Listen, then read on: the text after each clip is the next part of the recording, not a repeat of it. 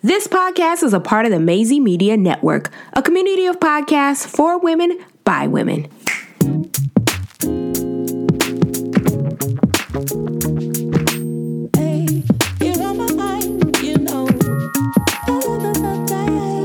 What's up, loves? Welcome to Destination Healer podcast, where we obsess over giving women the tools that they need to choose happiness and create more joyful moments. I am your host, best-selling author and lifestyle blogger, Ty Alexander, and I'm basically your new wellness hype girl. So welcome to the party.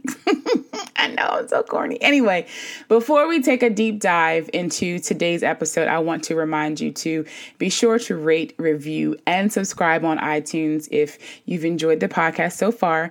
You can also head over to our website, destinationheal.com, to explore our spiritual toolbox, which is filled with lots of gems that I have curated to help you cultivate those much needed life-shifting healing experiences. So this episode is somewhat fresh for me because I'm actually dealing with a little bit of conflict in a few of my relationships right now, which, don't get me wrong, I am a firm believer that conflict is normal as it relates to humans who have to interact with other humans. But I'm currently honoring the space in my life where I'm actively reminding myself that I deserve grace, that I deserve love, and I deserve loyalty, all while I give the same to my other relationships, which, child, it is beyond a balancing act. And over the past few months, I've really learned that people just have no freaking clue on how to handle and or resolve conflict. I am also here to tell you that I am people. I am guilty. I am people. So as I unpack my own crap, I kind of dissected this whole conflict / ghosting conversation that we've been having on the internet. It really does translate to one ideal question for me, and that is, what do I do when someone doesn't do what I want them to do? Ooh, child, let me say it again. What do I do? What do I do when someone doesn't do what I want them to do? And that really means in both their actions physically and their responses verbally. So I'm going to try to give you a few stories without really telling you a story, no names, no real specifics, because I don't want y'all to get me in trouble with my friends.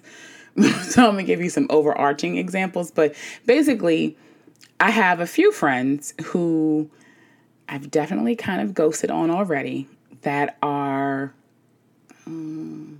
combative. I think that's pretty much the best word that I can use here for this example. And by combative, I mean, child, they always want to debate a thing, right? Everything is a debate, like anything. And then in said debate, they're going to talk their point till it's code red dead and you agree with them. And then they'll also play devil's advocate to every and anything you say in any conversation, as if the devil needed any help. And so now I find myself having legitimate emotional contractions whenever I'm in their presence, because their energy is filled with this aggressive position of annoyance or irritation or hurt or misery. And then I feel powerless. So I shut down. I ghost. And I know that's bad. I know it's wrong. But I did say I am people. Far too often when we discuss conflict and how to resolve it, we think of these instances that are these kind of knockout, drag me down to the ground kind of situations. But in most cases, conflict really is just the aftermath of an unaddressed friction in any relationship, which is usually caused by a breakdown in communication. And in the 2019 version of communication, ghosting has really become an acceptable way to communicate, when really the cut and dry of this is we are not being adults. We are avoiding conflict. Oh, also, let me backtrack for a second and say, in any conflict, the responsibility owned is 50-50. You should never go into trying you should never go into trying to solve conflict not owning half of it. So with that, I own my part, which is the shutdown, the ghosting, the adjusting of the schedule, the disengagement, all of that. I own it. I did it. I created some of that friction when the communication or the interaction that didn't fit into my ideal box got kind of blurry. And so ghosting really has become this practical response to a perceived problem, but it ain't it. It ain't hitting. That's not what we're supposed to be doing. So our goal with any conflict really should be to keep it from turning into trauma. Typically, as humans, we only like to deal with the pretty stuff, right? Like those things that are light and airy and kind of free of the hard stuff. And when things come up that are heavy and require some lifting or unpacking, we shy away from them. But what no one tells you is that this way of this way of protective thinking really will have you end up only building very peripheral relationships. And so those relationships will only be filled with this kind of surface level bonding that really only fill you up for the moment. They're not sustainable, not true friendships at all. And listen, I love the internet just like you, but all those memes y'all be sharing are really tricking you into believing that you should dismiss and shove to the side anything that doesn't serve you. Like, that's not ideal. You know, the men, the friends, family, jobs, if it don't serve you, leave it behind. Girl, there is really more work to be done in your life besides letting the trash out. You must deal or be dealt a life of me, myself, and I at 52. And you have to remember that when you engage with humans, conflict is inevitable, period. So my answer to ghosting will always be, we have to learn how to be better communicators. And the hard part about learning to communicate better is that it's a process. And it's a process that we must relearn over and over and over again. Hey, all you true crime fans, this is Mike Ferguson. And this is Mike Morphin. And we'd like to invite you to listen to our podcast, Criminology. Launched in 2017, we've covered a variety of strange cases from murders to missing persons. Some of the cases are ones you may not have heard of. Other cases we cover are some of the most historic in true crime. There are 200 episodes of Criminology available to binge on right now, and new episodes come out every Saturday night. Subscribe to Criminology today, wherever you listen to your podcast. I'm Dr. Megan Sachs. And I'm Dr. Amy Schlossberg. And we're the host of the podcast Campus Killings. Our show covers some of the most sinister crimes to take place on or around school campuses, or the cases we discuss have a school-connected theme. And with the new school year comes an all-new second season of Campus Killings, which will debut on September 16th, 2023. But if you want to listen to Campus Killings now, you can binge all the episodes from season 1. Available everywhere you listen to podcasts. And as long as your life keeps, as long as your life keeps lifing and you have to carry your own circumstances and trauma wherever you go, you will always have to be reminded on how to be a good communicator. I would actually argue that it's relearned each and every time conflict arrives in your life. I think that we get better at it. We get better at communicating. We get better through practice.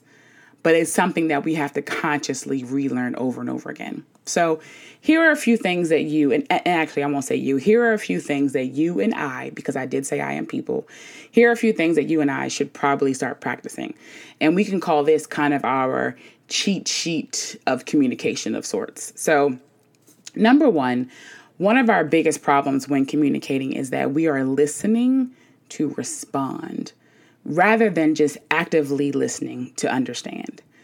Active listening really is the basis of all communication. If you aren't paying attention to what others are saying, then there is no way, absolutely no way, that you are able to respond effectively. So this also means no interrupting.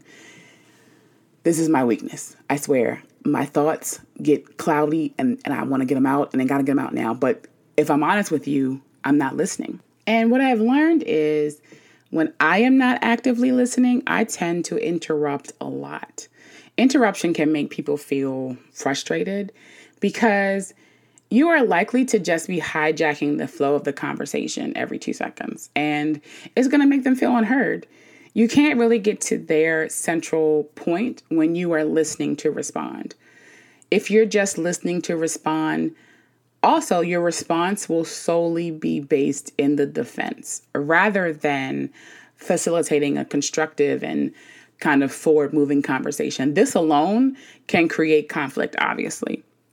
So number 2, when you are communicating with people, try to remember, I know it's a hard concept, but really try to remember people are human and we all have feelings. So try and treat them as such rather than introduce criticism to them or insult them.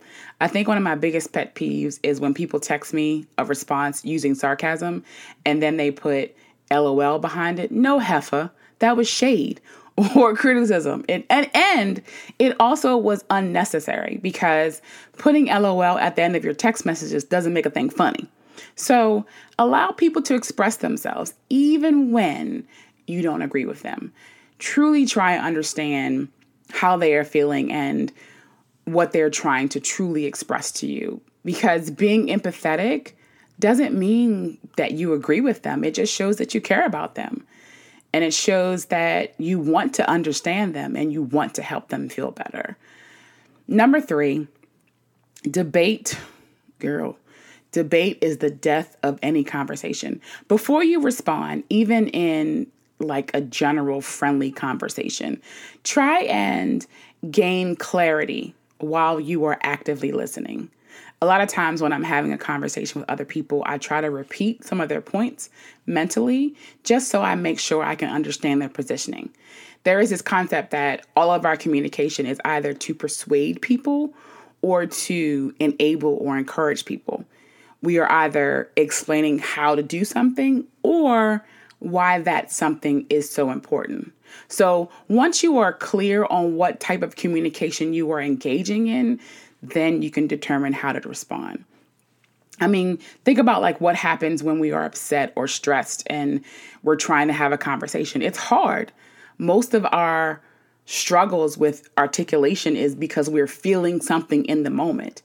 So keep this in mind when people are communicating with folks, and then try to make a conscious effort to listen to understand what they're saying.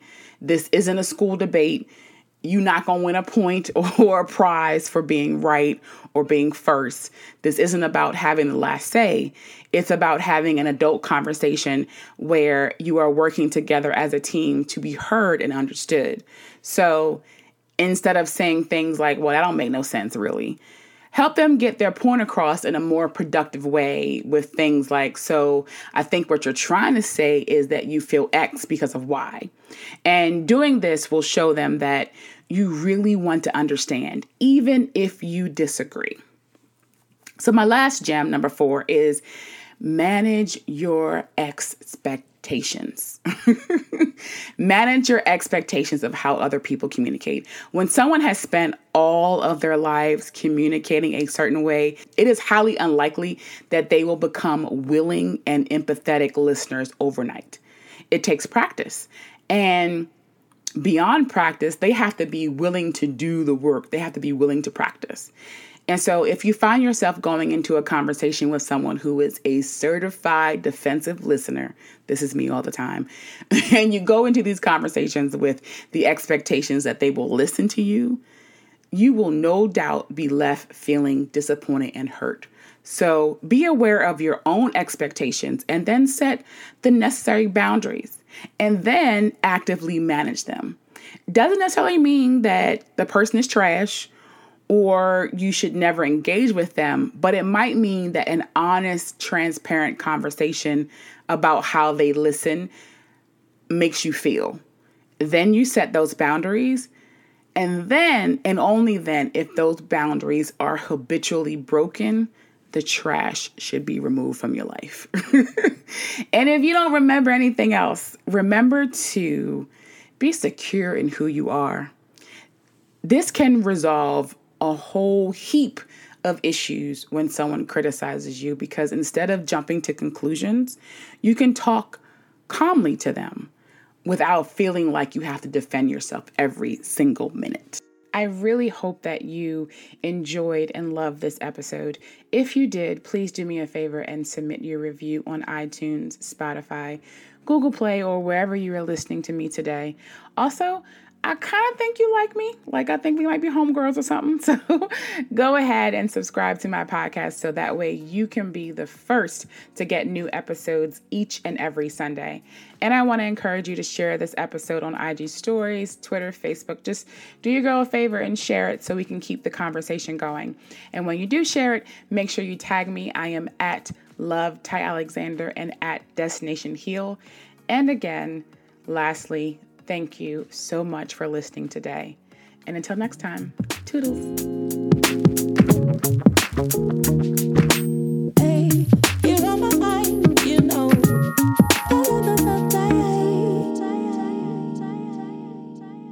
This podcast is a part of the Maisie Media Network, a community of podcasts for women by women.